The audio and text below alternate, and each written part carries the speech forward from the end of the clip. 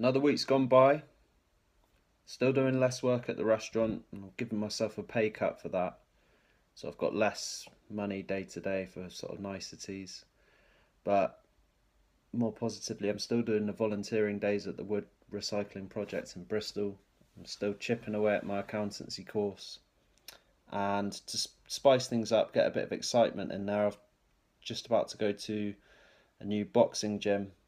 I tried it out last year and I enjoyed it, and I want to do lots of boxing over the winter because I've never really known how to box or how to fight properly. It's something I want to learn, and then I can use that in then doing taekwondo lessons because my daughter's into taekwondo. So all of that sort of health and fitness and challenges are all part of this. But I am a bit bored at the moment. I think I will look back at this stage in this sort of journey and see it as quite a sort of procrastination stage. And I've got this plan and I'm sticking to it, but it's just sort of feeling a bit boring. I'm feeling like I want to do something drastic to spice things up. But yeah, this is where I am at the moment.